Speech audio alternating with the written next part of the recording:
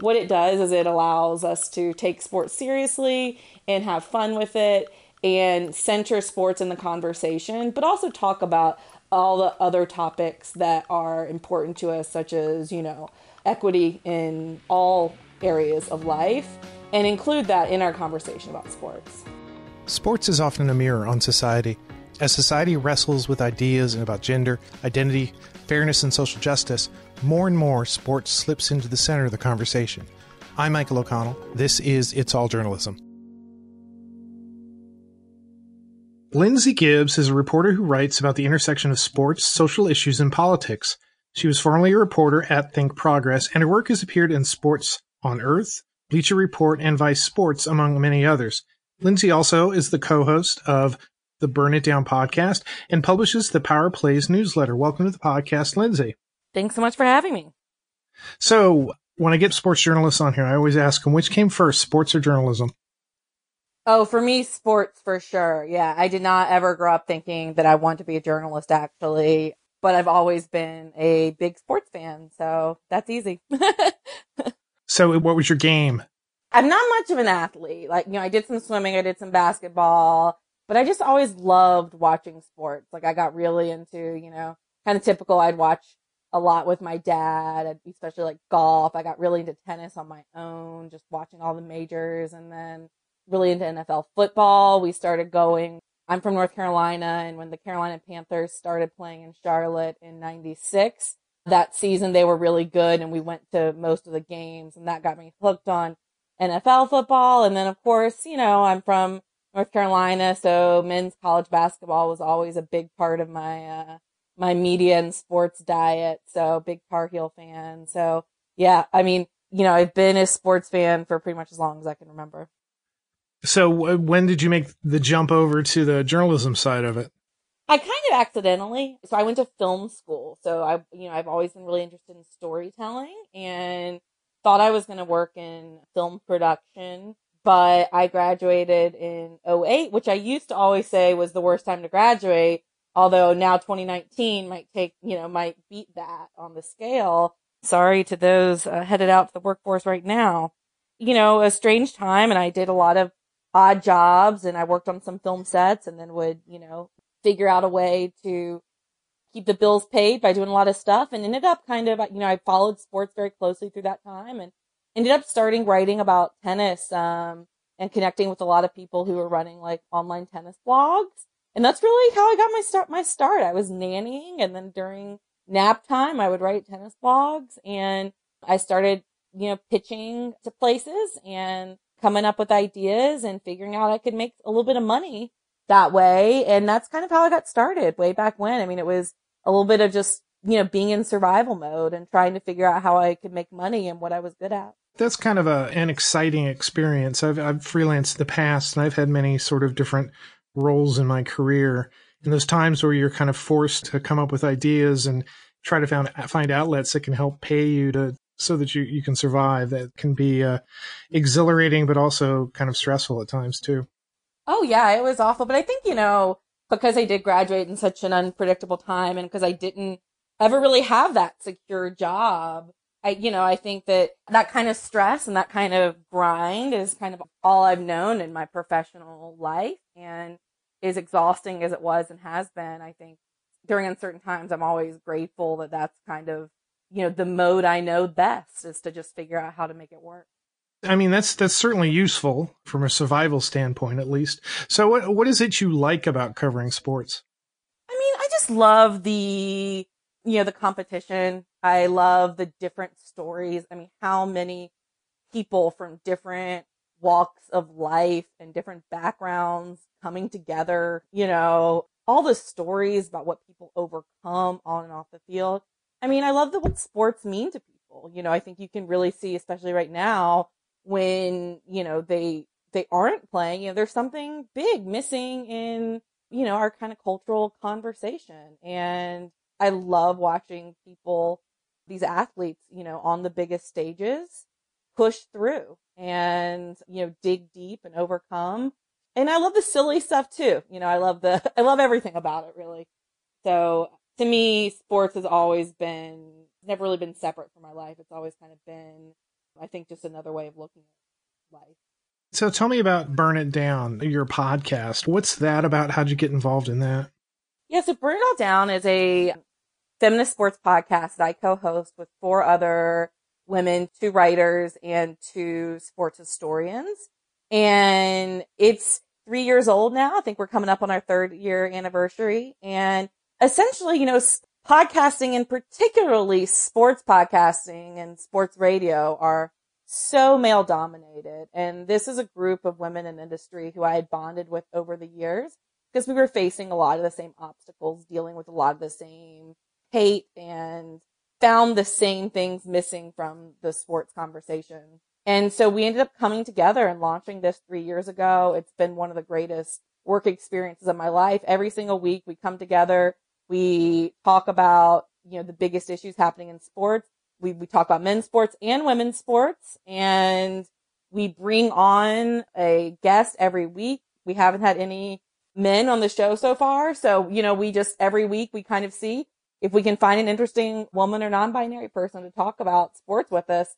And we've been 3 years and counting successful so far. So it's just been great. And I think what it does is it allows us to take sports seriously and have fun with it, center sports in the conversation, but also talk about all the other topics that are important to us, such as, equity in all areas of life, and include that in our conversation. It's interesting that you mentioned that you haven't had any men on your podcast, and that kind of sort of points to the people who say, well, we can't find interesting women to come on our podcast, we can't to talk about sports. But the fact that you're able to find somebody every week, I think it kind of belies that lie or exposes that. And that's why I bring it up, not to be super obnoxious about it or, and we've never once said we have a ban on men in the podcast or anything. It's just we kind of decided we wanted to be purposeful about it. So, when we were looking at topics, whether it's, we want an NFL expert to come in or we want to bring in, this athlete, we look for women who are experts or, female athletes to talk about the topics with us. And yeah, like I said, we haven't had a problem. And I think it's just sometimes you just have to dig a little bit deeper. And that's one of the things I try and talk about a lot in my newsletter as well. And just in my general writing is just being a little bit more purposeful about our consumption of everything. And you'd be kind of amazed how much just a little bit of awareness and a little bit of effort will do to kind of open up your world to a lot of new voices and a lot of new stories. So, when I read your introduction, which I guess I took from one of your bios on your site, talking about how you write at the intersection of sports, social issues, and politics, what is it that interests you about that? And what challenges do you have in sort of writing those types of stories? Yeah, so I think that bio is from when for 4 years, I was full-time at Think Progress, which was a progressive news site. So I was their sports reporter, and essentially I was tasked to write, every story through the lens of sports, but on the topics that our readers really cared about, which, was, racism and sexism and homophobia and, equity for everyone. And all these things that kind of come at the intersection of our politics and our social causes. And so that's what I did full time for 4 years. Through it all, I've gotten more and more into covering women's sports as a whole. And now women's sports is really what I focus on full time. For me, I always said like every single story that was on that the other reporters in my newsroom were covering, the healthcare reporters, the, politics beat reporters, the environmental reporters, there was a sports angle to every single one of those stories because sports doesn't exist. As we see very clearly now, sports definitely doesn't exist in its own bubble. It intersects with all these other issues every day. So that's just what I looked for was just kind of sports angles for all these progressive news stories that were happening. And I loved it because it, for me, it was so freeing because there was no edict. My goal was to not stick to sports. There was no ever any pretending that sports was separate from anything else. I was in this newsroom surrounded by people working on things in the rest of the world. And so that's what I love so much about it. And I've always been passionate about, social justice issues and issues of equality. And I've always viewed sports through that lens because it's kind of how I view everything through. So for me, they work together very well. Yeah, I've had a few sports reporters on the podcast, and they do sort of talk about this, that there are stories that you can tell through the sports lens that have an impact on all different types of aspects of our lives. I'm thinking of the head injury stories from the NFL, and the Yeah. kneeling, things like that. Did you ever get? I know that you were writing for an outlet that had a particular bent. Did you ever get any sort of pushback? Why didn't you just tell me the score of, or who won? I don't really care about all this other stuff. I think that was the nice thing about, where I was writing for was it was right up front. There are other places that people can go to get that type of writing. I mean, I still very much consider myself a sports reporter. A lot of people would scoff at that, but sports is the thing that ties everything I do together. But yeah, I mean, I think because, people weren't coming to Think Progress and to my work for the scores. Now I have done some beat reporting and things like that. I do enjoy beat reporting. I agree that I love reading game stories and I love reading about players and their stats and how they've improved on the court. And, I love watching the sporting events itself. And we certainly need analysts and reporters who can shine more light on those things. But also I think that just the sports part is a small part of what any sports reporter does. And as you've alluded a couple times already, here we are in the midst of a big public health emergency, and there are no sports by and large. What is that like being a reporter in a time like this? A sports reporter in a time like this? It's challenging for sure. I think it's scary for sure. I've been, Think Progress closed down last September, and a couple months later is when I launched my newsletter, which is now my full-time job for Power Plays, writing about the intersection of gender in sports. So writing mainly about women's sports. And I had just launched the paid subscription model last month, or actually about 2 months ago now. So the very end of February is when I finally announced it. And I was so relieved that I didn't wait a couple of weeks, because I would have been right in the middle of all of this. So it's not an ideal time for sure to have just launched my own, standalone model and be, starting my own business in a world that looks completely different. But like I said, my schedule's been slightly less hectic because there hasn't been travel and there hasn't been the live events happening that I was, expecting to fill my calendar covering right now. But there's not any shortage of stories to tell. In fact, because it's not like sports now just don't matter, they're going to be a huge part of how we move on from this. And so we need people reporting on those stories, staying on top of what the powerful people in the sports world are doing, keeping track of how athletes are being supported, keeping track of how athletes are taking care of themselves, and, using this time to kind of shine a light on a lot of the stories going on in the world. So while it has been certainly very different than what my life would have looked like if we had not had the coronavirus, and while a lot of people are thinking, what are you even doing all day? The truth is, there's just as many stories to tell right now. I'm certainly not, twiddling my thumbs or bored. And I think for me, that just even amplifies how much sports are a part of our society. Well, first of all, let me ask you, what made you decide that this is something you needed to do? I was very scared when Think Progress closed down. I'd been there for 4 years, and I think, like a lot of people, was wondering if journalism was where I was going to continue. And I knew that I'd built up, I'd worked so hard cultivating this beat for myself and establishing myself in this world to talk about politics and sports, and more in particularly women in sports. And I knew I really wanted to continue that because I felt like that's the work that needed to be done. And I also felt like that's where I kind of set myself apart from a lot of my peers. So I was getting opportunities to apply for jobs, but they were all none of them had synergy with that. It would have been, go be a beat reporter for this college, football team and things like that. So are very limited in the scope. And I got an opportunity through Substack. That's a email newsletter publishing company. And luckily I had some connections with some other people who do newsletters there. And they offered me the opportunity to start my own newsletter and to give me a little bit of an advance.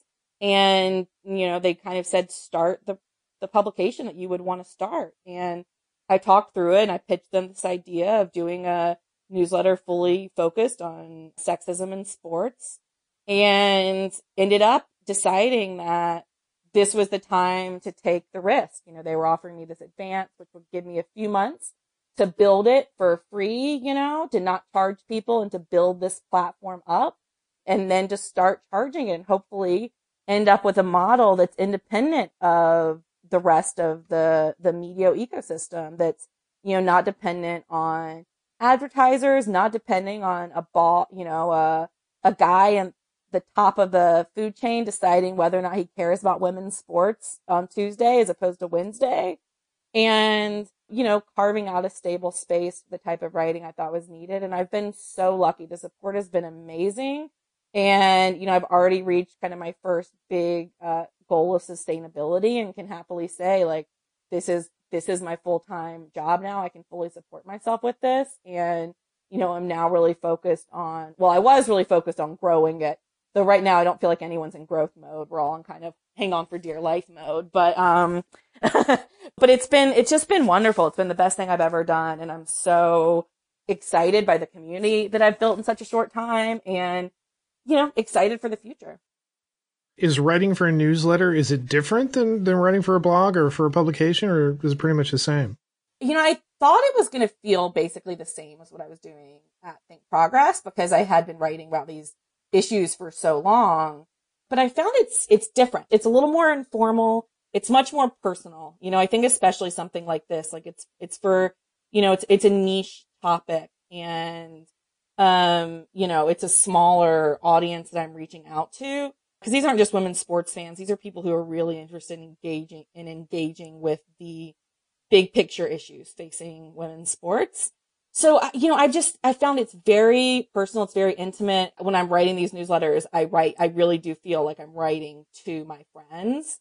And I think that the tone that opens up and the freedom that gives me has just been really, really wonderful. So I think that has been different. And then, just in general, it's my own, I'm creating my own space. Like, this is, calling all the shots, deciding exactly what I want it to be. And I often kind of have to remind myself that, there are no limits. I get to make these choices. I think writers, and especially, myself, whether you're freelancing or working for a system, you're used to kind of conforming to other people's style guides. And I don't mean that in a very small sense. I mean that in kind of the bigger sense, And I think the most freeing and kind of often the most scary thing about doing this has been, I get to decide where and when to push the buttons and how far to take this. And I don't know if that really answered your question. I feel like I got really big and philosophical. No, it did.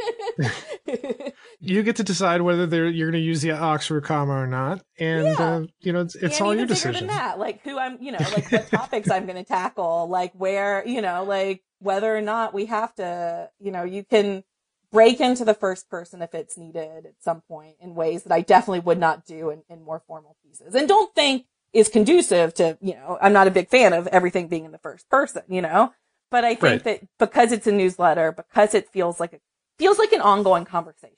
That's the thing I'm looking for. It's an ongoing conversation. In that sense, what the great thing about that is, you're in control. It's your voice. This is the platform that you built. You can pivot any particular direction you want to go if something comes up. If suddenly, this is where the conversation is. It's not like you have to hit certain things on your beat or you have to follow particular assignments. I would imagine that sort of freedom is really kind of fulfilling.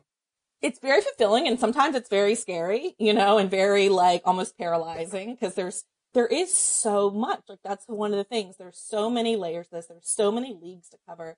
There's domestically, there's globally, there's so many issues to tackle, and just so many evergreen topics and evergreen stories that I sometimes wish, I've joked, not joke because like I said, I mean, I'm the luckiest person in the world right now. And especially that, I launched before, the coronavirus really, started changing everything.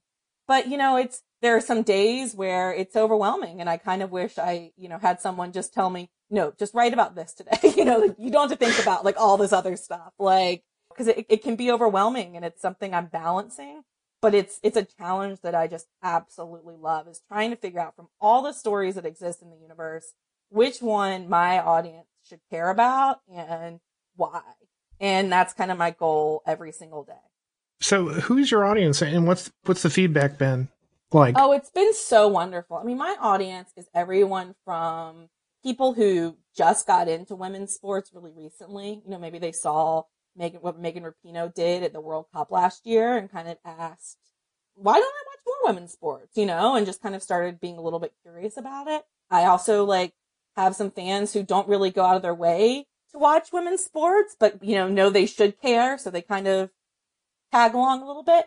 I have, WNBA owners of WNBA teams and trailblazing reporters, some of the first female reporters in locker rooms are the readers. And, people who've been WNBA season ticket holders since day one are sitting there interacting with people in my comment section who just heard about the WNBA when the most recent WNBA draft happened, with Sabrina Ionescu getting selected first. So I think what that has been the thing that's been the most inspiring and I think surprising to me is just we're not limited to any one level of interest or expertise. You just have to kind of be open-minded and, be willing to listen. I try and write every newsletter so that while it is an ongoing conversation, it's also something that's going to make sense if you've just picked up, if you're just tuning in. Judging by my feedback, I don't ask these detailed questions, but judging by the conversations that do happen in the comments threads and the feedback I do get from people who have such a different array of, experience as women's sports fans or as athletes or whatever it may be, I think it's working. And so there's no shame if you haven't followed women's sports before. There's no judging or anything like that. Like, this is an important conversation. It's a fun conversation. It's an interesting conversation. And we want as many people to be part of it as possible. Now, your newsletter is about women in sports, but also sexism in sports as well. How well do you think the mainstream media or mainstream sports reporters sort of tackle the issue of sexism in sports? Not great. Not at all. I think, and a lot of it is because the industry is just it's in such bad shape right now that I think people do the thing that they know the best, that they know automatically is going to get the most attention. And they're also overworked. And, that's just kind of the name of the game right now. So when the industry gets decimated the way journalism and sports journalism has been, lately, so many stories go untold because people just tell the one that they know for sure is going to work. And I think that's how we've missed so many women's sports stories. I mean, I missed women's sports stories growing up. I didn't, I would watch SportsCenter, but I didn't consider myself a fan of women's sports. I didn't watch women's basketball growing up. It wasn't a conscious choice not to. It just wasn't in my, diet. Like, it wasn't kind of presented to me. And so, I think that so many people just don't engage with the topic. And especially mainstream reporters, because it's just how it's always been and they don't question it. And luckily we are starting to see more women engage in it. We're starting to see more people take it seriously. But I mean, a good example is Adam Schefter, ESPN's NFL reporter. The casual ways that, sexism is perpetuated is when he tweeted right before the NFL draft last week. He tweeted, finally, for the first time, what feels like forever, a live sporting event. And just 6 days prior, his own network, ESPN, on its main channel, his colleagues had covered the WNBA draft, And so he got called out on that and gave a really bad apology. But I think that for me was just an example of ways that, this bias keeps manifesting without people even, I don't think Adam Schefter woke up. And I think if you asked Adam Schefter, do you respect women's sports, he would say yes. But it's, his bias in that moment showed. And I think just the more we can challenge people's biases, the better, that's the only way forward. This stuff isn't going to change by accident. Yeah. What would you say to, because we get a lot of people who listen to our podcast who are early on in their career. What would you say to somebody who may be covering sports, who may be covering sports in a very traditional way? What would you say to them, say how they should open up their minds? Yeah, I'd say, first of all, it's important for every young reporter to be able to go out of your comfort zone.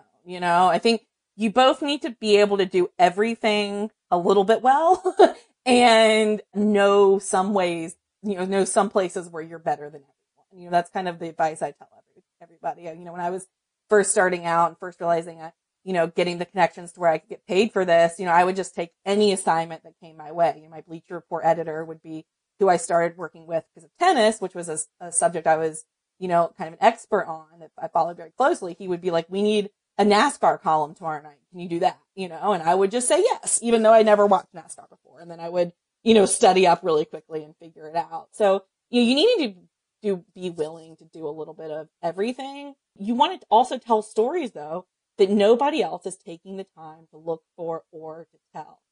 I realized early on in my career that I didn't know enough about women's sports. And when I realized that a lot of the freelance assignments I were getting were things that I was pitching that nobody else was pitching, things I was paying attention to that nobody else was. So I wanted to learn more about women's sports and what was going on with pro women's sports in the United States. And so I set up a bunch of, Google alerts. So I would get emailed every night about all the topics in this area. I started actively doing research to find out, more information. And this ended up being, what's kind of made my career and helped set me apart because I discovered this trove of stories that people are interested in. You just have to find the hook for people to get interested in, And, I'm so lucky. And so I just think it's a lot about, you can't be a good reporter if you're not asking questions to yourself as well, right? You can't be a good journalist unless you're questioning your own foundations and looking to expand that while you're asking questions from others. And so I think that sounds a little pretentious, I know, but I just kind of think it's all about, being willing to open your mind and, research topics that you're not familiar with and follow your passions and, continue to push yourself, continue to learn new stuff every single day. Yeah, I think that's great advice. I think it's a great place for us to sort of wrap up here. I've been talking to Lindsay Gibbs. Her newsletter, which you should sign up for, is Power Plays. What's the email or what's the web address for that? Powerplays.news. If you just go to powerplays.news, all the info will be right there. Okay. And people can sign up for it. People should sign up for it and also should support her as well so that you can not only to put food on your table, but also to allow you to continue writing this really kind of important topic in sports. Thanks for being on the podcast, Lindsay. Thanks. But I just want to say I do appreciate any support, but I want to encourage a lot of stuff. I put a lot of stuff out in the free list and I want people to engage with this stuff. So even if you can't afford to be a paid subscriber right now, just sign up. And it really does help me to grow. It helps me to get bigger numbers, to grow my free list. And I guarantee you're going to get a lot of stuff right into your inbox that's going to help kind of expand your mind and entertain you as well. And so, especially if you're young, and I know that this is a really tough time financially for everyone. I want to reassure people that signing up for my free list does help me as well, and that you will get something from it. So that's powerplays.news. Okay. Okay. I think that's plenty. Lindsay, thanks for coming on. Thank you. You've been listening to It's All Journalism, a weekly podcast about the people who make the news. You can find out more about us and download past episodes at itsalljournalism.com. While you're visiting our website, why not sign up for the It's All Journalism newsletter? You'll get all the latest info about our podcast, including episode notes and news about live events and upcoming interviews. Go to itsalljournalism.com to subscribe. It takes a lot of people to create an episode of It's All Journalism. Nicole Grisco produced this episode. Amber Healy wrote our web content. Nick Dupre wrote our theme music. Emilia Brust helped with our booking, Nicholas Hunter provided a web assist, and I'm your host, Michael O'Connell. Thanks for listening.